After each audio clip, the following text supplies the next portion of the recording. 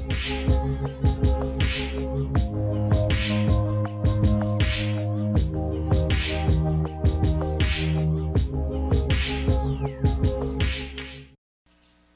morning and welcome. Thrilled to see you on this balmy morning. Compared to last week, it is balmy. So I hope you're all staying warm. My wife has a bit of a cold, so she's sitting next to the wood stove watching right now. Hi, honey. If you don't know me, my name is Steve. I'm a member of the preaching team here at Hollis Center Church, as well as a member of the team of elders. And so I get to chat with you in Ephesians today.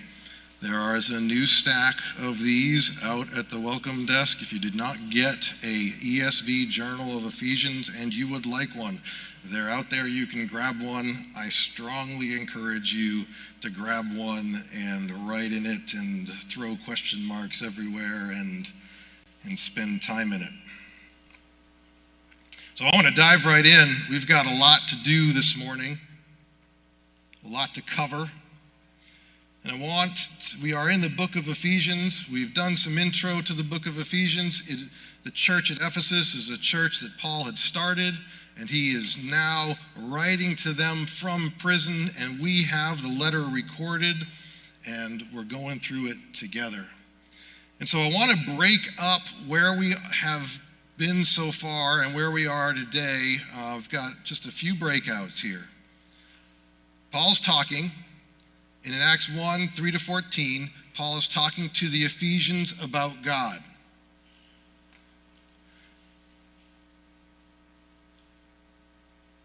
And he talks about the blessings that we have in God. In Acts 1, 15-23 that we covered last week, Paul talks to God about the Ephesians. So last week was Paul's prayer for his church that he had started. And today, in Acts 2, 1-10, Paul is going to be talking to Ephesians about Ephesians. So if you've got your ESV journal, you want to see those breakouts, understand how Paul's done this, and note that the last two sermons that you heard were all based, each sermon was on one sentence. A lot of verses in our Bible, but in the original Greek, just one sentence.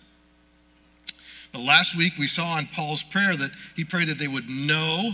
If you remember, talked about the source of power, prayed that we would know the hope that they have. He prayed that the church would know the inheritance that's waiting for them, and he prayed that they would know the power of God. And today, we're going to look at what Paul's going to tell the church that he started about themselves. And as such, this is a message that is absolutely directly at us, individually and corporately. And so I've titled today's sermon, Immeasurable. And if you've got your ESV journal or you've got your Bible, go to Ephesians 2 and camp there. It is one of the richest, most loaded passages in Scripture. I'm excited to go through it with you today, intimidated to go through it with you today. We're going to look at the first 10 verses. And I titled the sermon Immeasurable because the word keeps coming up. And it's going to show up in today's passage as well. It's a word that just keeps jumping out, and as I've been doing sermon prep, keeps making me think immeasurable. Immeasurable. Sounds like a word that you use when you just can't find a better one. It's off the charts. And we spent some time last week digging into what that word immeasurable meant when Paul related it to God's power. Talked about God's immeasurable power. And we saw, if you recall, it's not that God is at the top of some scale. There's no scale of power that God is on. It means that any power you see anywhere, anytime, is granted by God. We saw that God has all the power. And we saw when Jesus was in front of Pilate, Jesus said that directly to him. You'd have no power unless it was granted to you by my Father.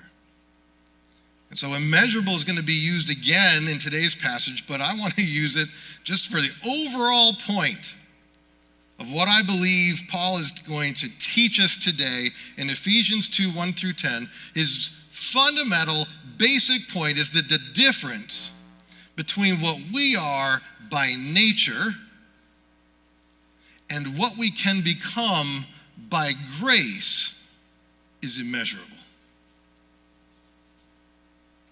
So Paul is going to dig into pessimism about man, and then he's going to switch gears to the heights of optimism about God.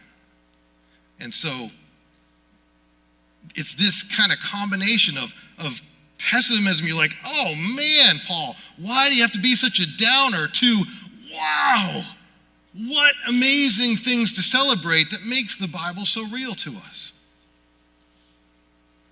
And so what Paul does in today's passage is to paint a contrast between what man is by nature and what he can become by grace. And this is what we're going to see today. And so let's go ahead and read. I'm just going to go right through the verses. It'll be right up here on the screen. You follow along with whatever you've got. Verse 1, and you were dead in the trespasses and sins. Verse 2, in which you once walked, following the course of this world, following the prince of the power of the air, the spirit that is now at work in the sons of disobedience. Verse 3, among whom we all once lived in the passions of our flesh, carrying out the desires of the body and the mind, and were by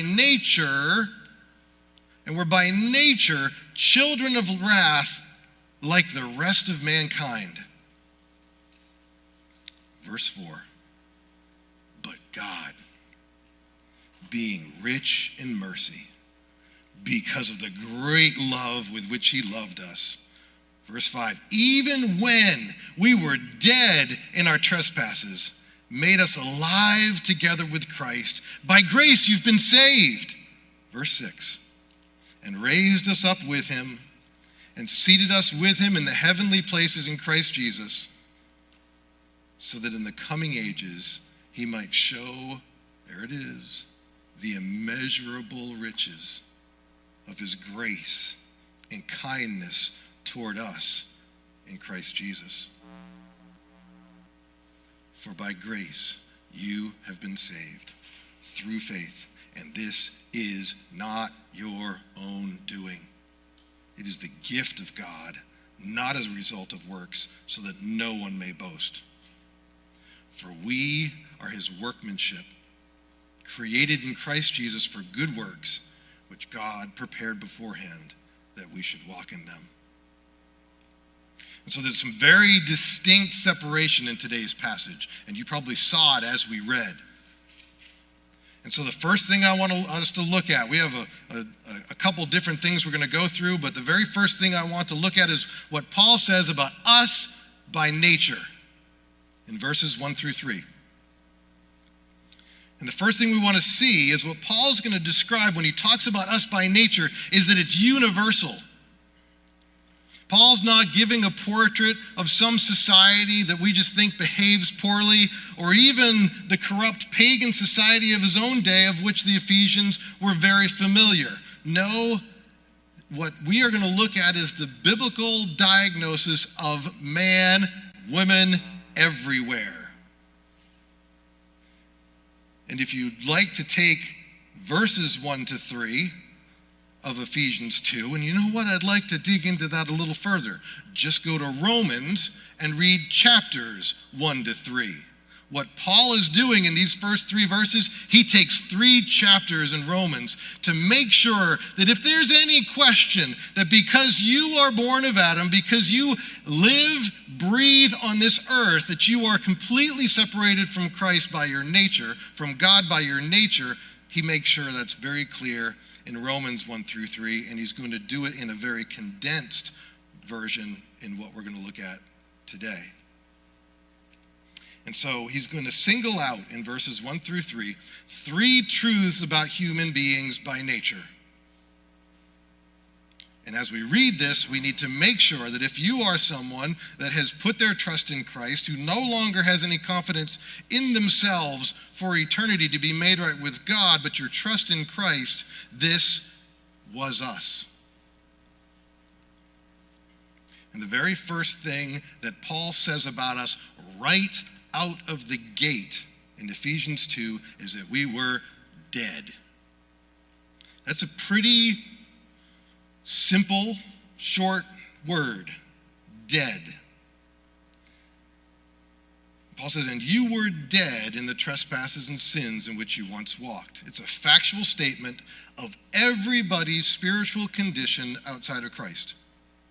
And it's traced, what Paul says, to trespasses and sins. And so trespasses and sins, we could dive into the Greek, we could take a look. It's essentially the stuff that you do and the stuff that you should do that you don't. It covers it all. Any kind of error you can make, trespasses and sins covers it, and it is what has made us dead. Put another way, before God, we are not only rebels, we're also failures. Before God, in our nature, we're rebels as well as failures. Isaiah 59:2 says this, but your iniquities have made a separation between you and your God, and your sins have hidden his face from you so that he does not hear. Yikes. By nature, we are dead. So, we should understand that a life without God, no matter how much you work out, no matter how much good food you eat, no matter how healthy you are, a life without God is a living death. And that those who live it are dead even while they're living. And to press into this, to say this, to understand this, is to become aware of the basic, we'll use the term tragedy, of human existence. It is this. It is that people who were created by God and for God should now live without him. Dead. Spiritually dead. Okay? We're going to see the implication of that, but I just want to make sure we start that right here. We've got three things that Paul says about us. Number one, we're dead. By nature, we're dead. Number two, we're enslaved. Paul continues on in verse 2. It says, we're following the course of this world, following the prince of the power of the air. And verse 2 continues into verse 3. I don't have it right up here. It says, the spirit that is now at work in the sons of disobedience, among whom we all once lived in the passions of our flesh, carrying out the desires of the body and the mind. Dead in the trespasses and sins in which you once walked, we just saw. There is no true freedom in death.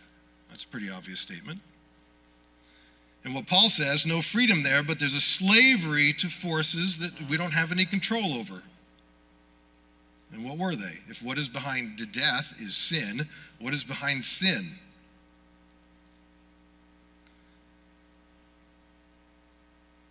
And Paul's answer in this passage is one that you've heard probably before. The world, the flesh, and the devil. The world, the flesh, and the devil.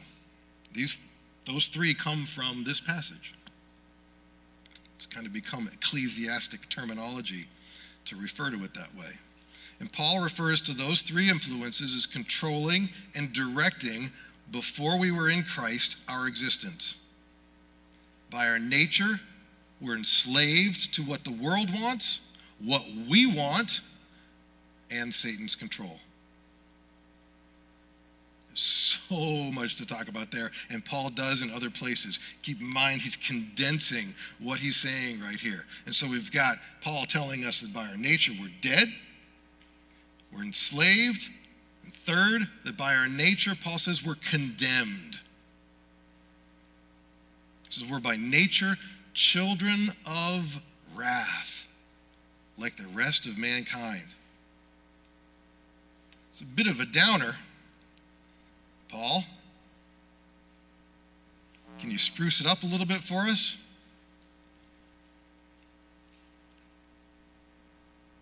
And it's interesting as you dig into this, if you do read Romans 1 through 3, if you're not familiar with your Bibles much and you decided, you know what, Steve said I should go read Romans, and you start reading Romans, you are in for a downer. You'll be like, wow, whew. But remember, when you get to Romans 3, verse 20, it says, but. We're going to see that here in a minute. So let's dig into this a bit. Children of wrath, like the rest of mankind. First, the wrath of God. Every time I talk about the wrath of God from up here, I always need to make sure we do the split in our minds. God's wrath is not anything like your wrath. Nothing like it. It's not a bad temper, so you might fly off the handle at any moment. It's never arbitrary. It is God's divine reaction to only one thing, namely evil. As a result, it's entirely predictable. It's never subject to moods or whims. And Paul says that by nature, we're children of wrath, deserving of God's completely holy, completely perfect, completely just wrath. And that term you hear me say often when we see these things describing God, and we also use them for us, wrath being one of them. We have to do an analogical adjustment. We have to make sure we really focus on the fact that when we talk about God's wrath, it is removed of any sin. It is removed of any temporality. It's removed from any whims that we might have. It's completely different.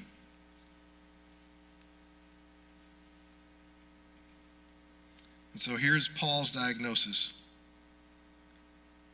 Outside of Christ, man is dead because of trespasses and sins, enslaved by the world, the flesh, and Satan, and condemned under the wrath of God.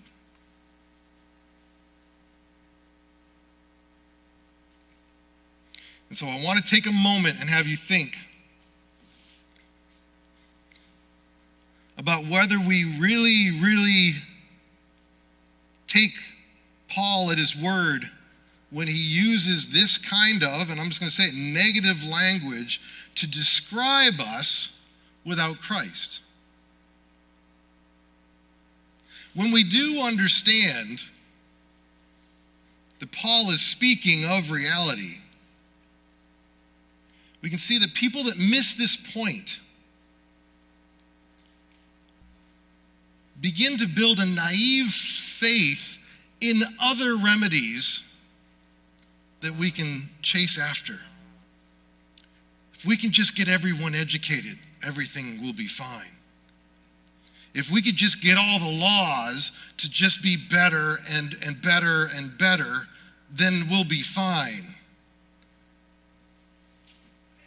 Education and good laws are both pleasing to God, who is all about those things, but neither of those things can rescue human beings from spiritual death.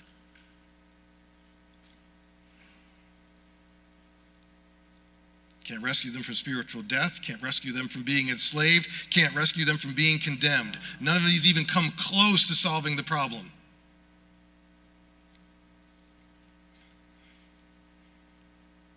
And so education and a good society and good government are good to be sought after, but we get to add to these things something new.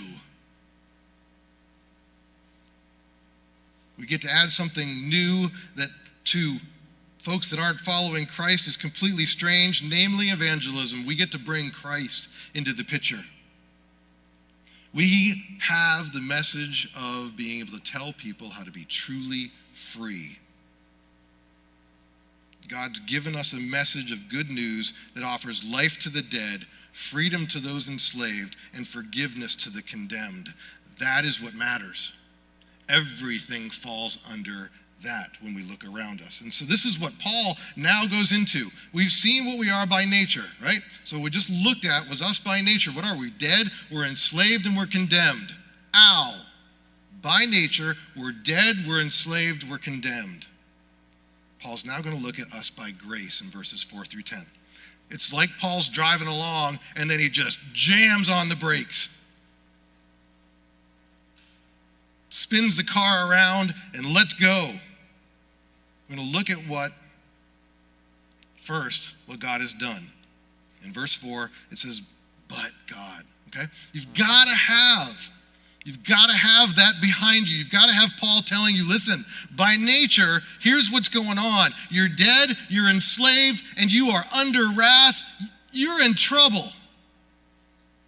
If those aren't understood, embraced, grasped, these two words, but God, mean little. It says, but God being rich in mercy.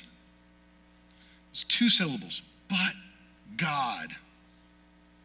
So that what Paul just shared about what we are by nature against the grace of God and what he's done. I'm just going to keep reading verses 5 and 6. It says, even when we were dead in our trespasses, he made us alive together with Christ. By grace you've been saved, and raised us up with him, and seated us with him in the heavenly places in Christ Jesus. So what did God do?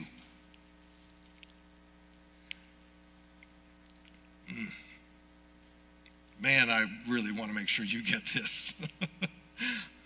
What did God do? First, in verse 5, Paul says God made us alive together with Christ.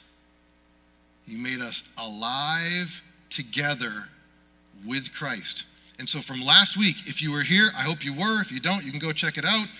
We saw that all the power in the world, of all of the powers in the world, there's no power greater than death. And in chapter 1, when Paul talked about the immeasurable power of God, he did not. And if you recall from last week, when Paul talked about the immeasurable power of God, he didn't say the immeasurable power of God that created the universe, that hung the stars in the sky, that brought life into being, that made the oceans and the land separated. And he didn't. Paul didn't go there. That's amazing. Paul goes, the immeasurable power that brought Christ from the dead.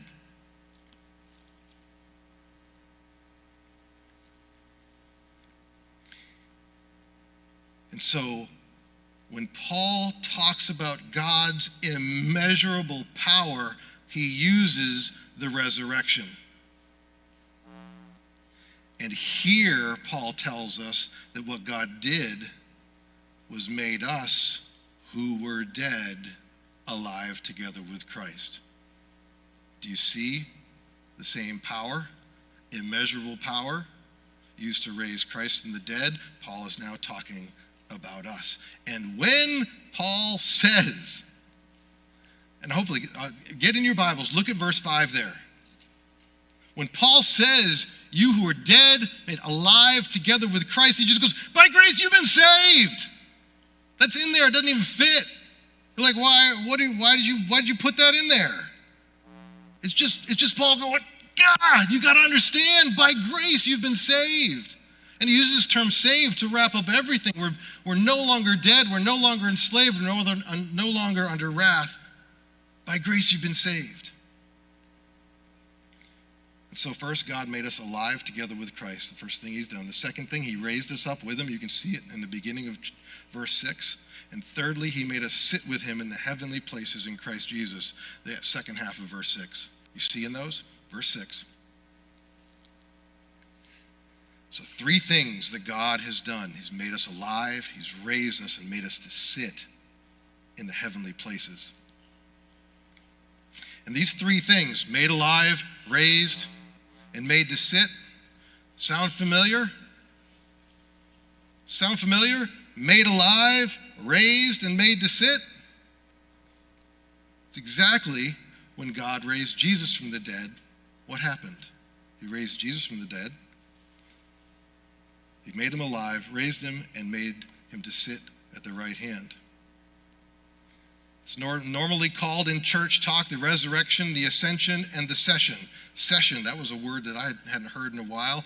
It's this Jesus seated at the right hand of God. The Apostles' Creed puts it this way: the third day he rose again from the dead, he ascended into heaven, and he sits at the right hand of the Father. Made alive, raised, and made to sit. Here's what's crazy, though. Paul is not writing about Christ here. He's writing about us.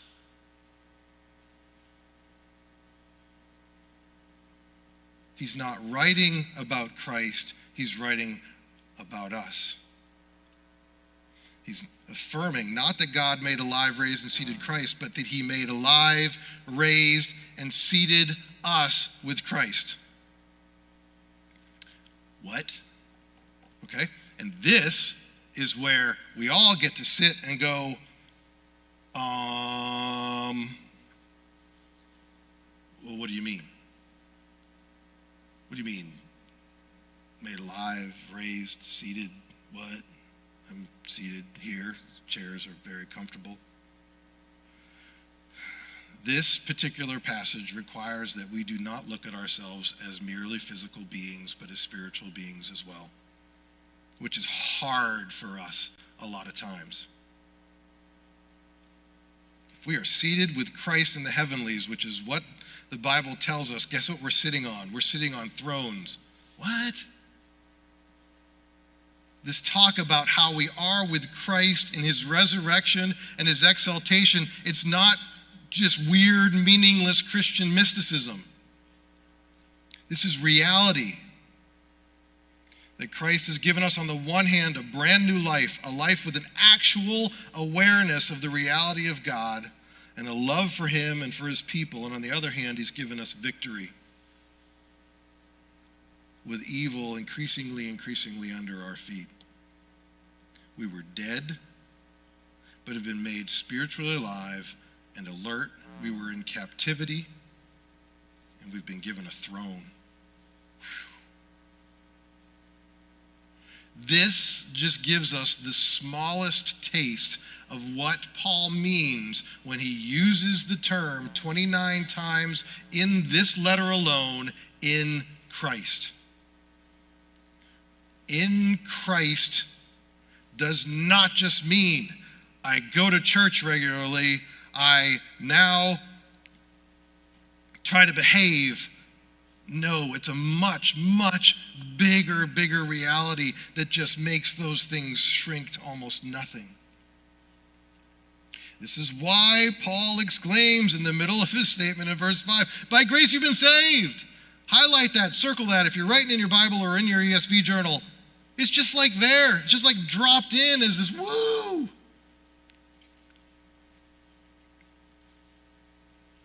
So let this sink in. The difference between what we were and what we are because of what God has done is immeasurable. I'm even tempted to say incomprehensible, but we're able to get what the Bible tells us about it. This is what he's done, and not only does Paul in this passage tell us what God has done. In verse 4, Paul describes God as being rich in mercy and tells us why God did it. And right there, why has God done it? Because of the great love with which he loved us. God's love, right there. Also, God's grace. By grace you've been saved. It's in verses 5 and 8. And God's kindness, his kindness toward us in Christ Jesus. And then in verse 7, if you got your Bibles, check out verse 7. So that in the coming ages, this is Paul looking to the future, so that in the coming ages, he might show the immeasurable riches of his grace and kindness toward us in Christ Jesus. We were dead, and so helpless to save ourselves. Only mercy can reach helpless folks, because mercy is love for the down and out. We were under God's wrath. Only love could triumph over wrath. We deserved nothing at God's hand but judgment on account of our trespasses and sins, and only grace could rescue us from what we deserved. His grace is undeserved favor. Why did God do it? Out of his sheer mercy, love, grace, and kindness. Okay? This is the intro to the verse many of you learned in Awana or Evangelism Explosion or in your own memory work. If you've got your Bibles, I don't have it up here, verses 8 and 9. For by grace, it's like Paul takes that exclamation he made in verse 5, and now he's like, okay, let me explain what I said back there. For by grace you've been saved through faith. And this is not your own doing. It is the gift of God, not a result of works, so that no one may boast. Go ahead.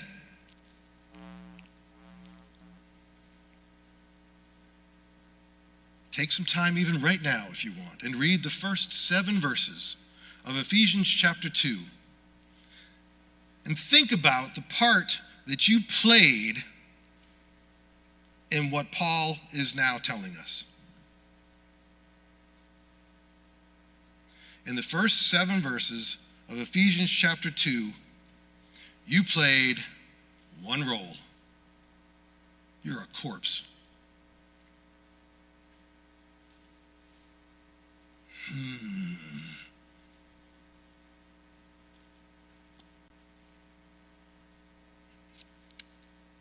You were a corpse.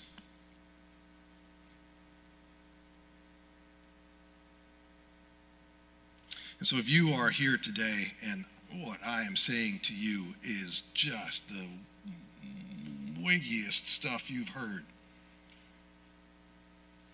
and if I were to ask you today how you think you can be made right with God, and your answer to me is, well, I'm working on it, I'm trying to become a better person, may what Paul has said today hopefully help you understand that that is just the wrong answer.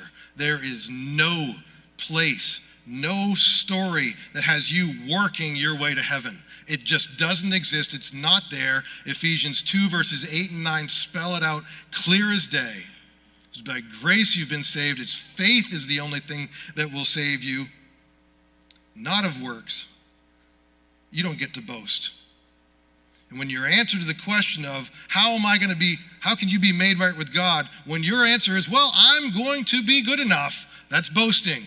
The Bible tells us boasting is excluded. Here, Paul's doing it in Ephesians. He does it in spades again in Romans. They're very much sister texts, with one just amplifying the other.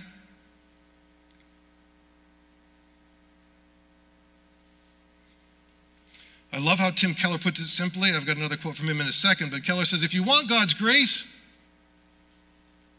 all you need is nothing. If you want God's grace, all you need is nothing. And then he's got a longer quote here. He says, the gospel is this. And I think this just resounds with what we've read today. We are more sinful and flawed in ourselves than we ever dared believe. Do you hear that? Did we just read the first 4 verses of this chapter and go, okay, wow. We're more sinful and flawed in ourselves than we ever dared believe, yet at the very same time, we are more loved and accepted in Jesus Christ than we ever dared hope. Amen and amen and amen. Okay, so you've got Paul laying us all out by nature and then showing, but God. Those 2 words, but God, are the gospel. He's the one that took the initiative. He's the one that made the plan. He's the one that has done the redeeming. We were a corpse.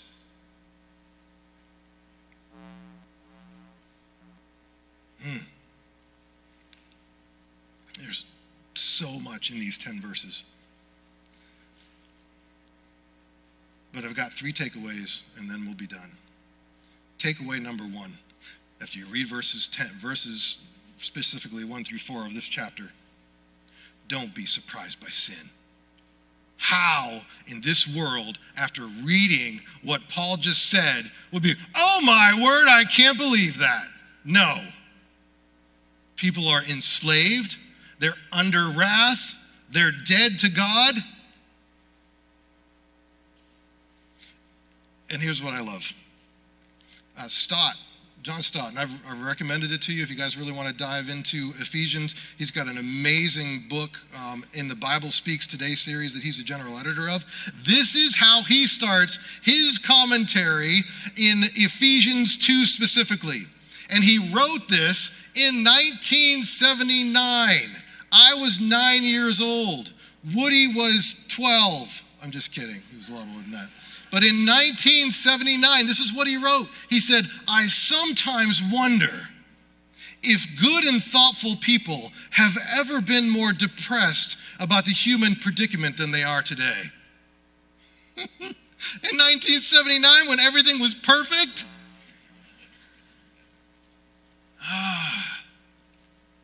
With what Paul has told us about mankind by nature, we should never be surprised when we see sin. We should never be surprised when we see structures that are put together by people who don't know Christ, who don't love Christ, who are all the things that we just talked, that those are going to fail, and that those are going to hurt people, and those are going to come to whatever. We should not be surprised when we see sin.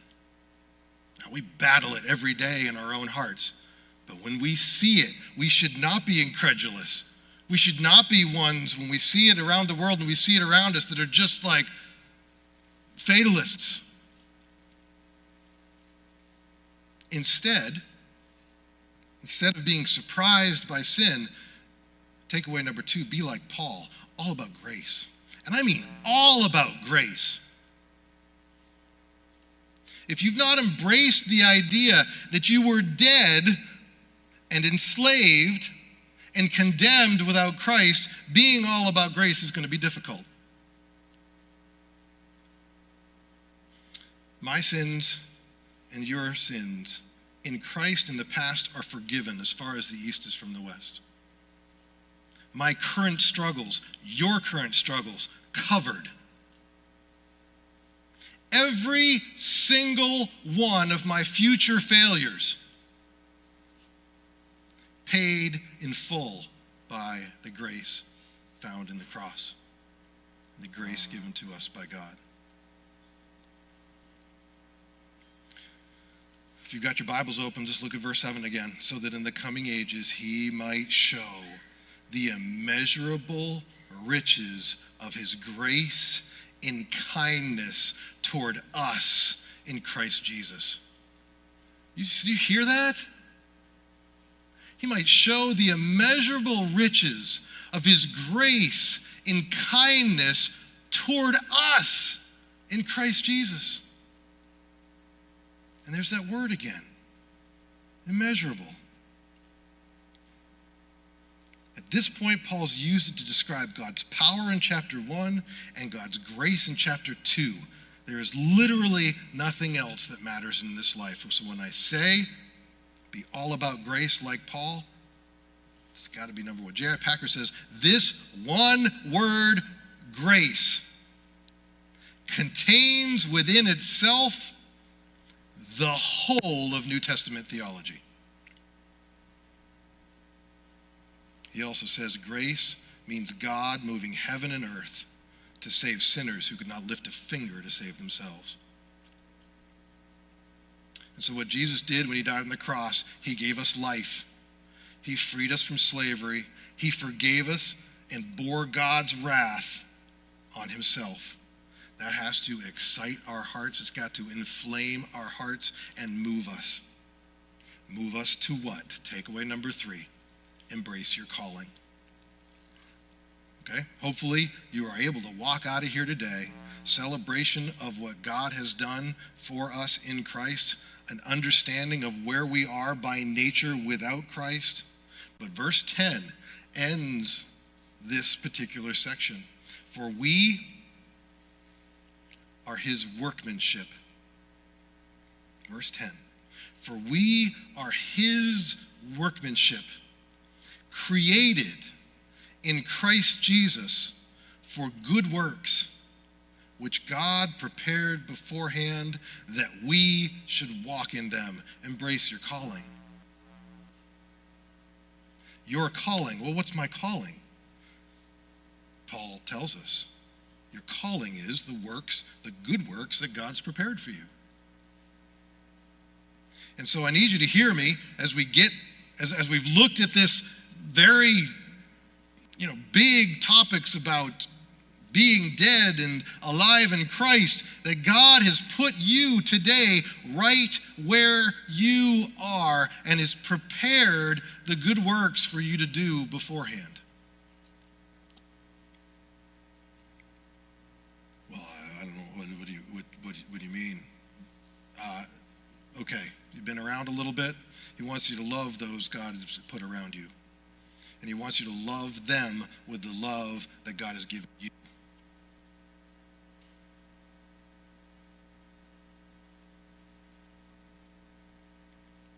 He doesn't want you to walk around the unbelievers in your life with your mouth constantly agape in amazement that they could sin like that, when Paul just told us this is how it's going to be without Christ. Not to be shocked by their sin, but amazed by the grace that saved you. And that allows us to embrace our calling. They don't come separate. If we are amazed by grace, if we are all about grace, we will embrace our calling.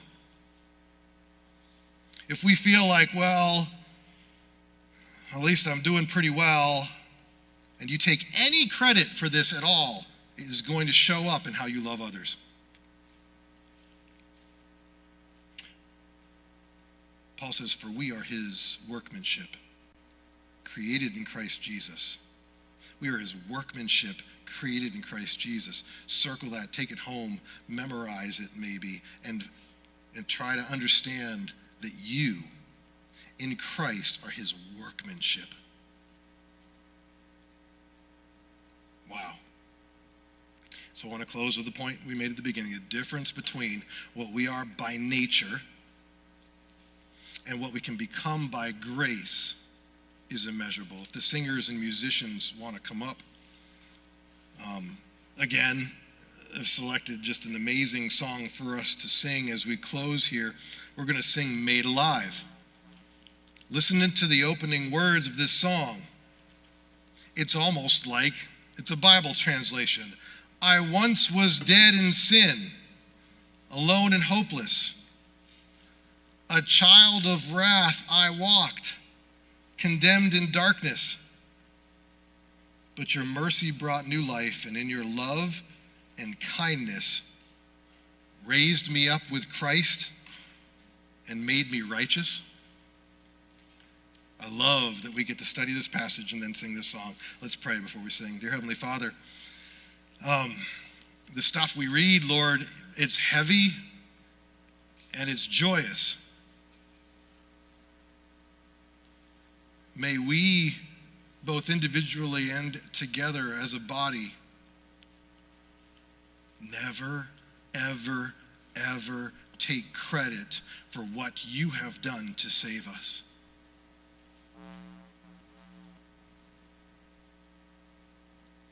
You have taken a corpse, and you've made us alive with Christ, raised us up and seated us in the heavenlies, it said. There's much to plumb here, much to understand, Lord, much that we would consider mystery. We just haven't figured it out yet. But we praise you for the fact that we have life. We praise you for the fact that we're not enslaved, and we praise you for the fact that we no longer are under wrath because Jesus paid that penalty for us. And even as we sing today, Lord, may we do it with rejoicing in our hearts for the truth of what you've saved us from. In Jesus' name, amen.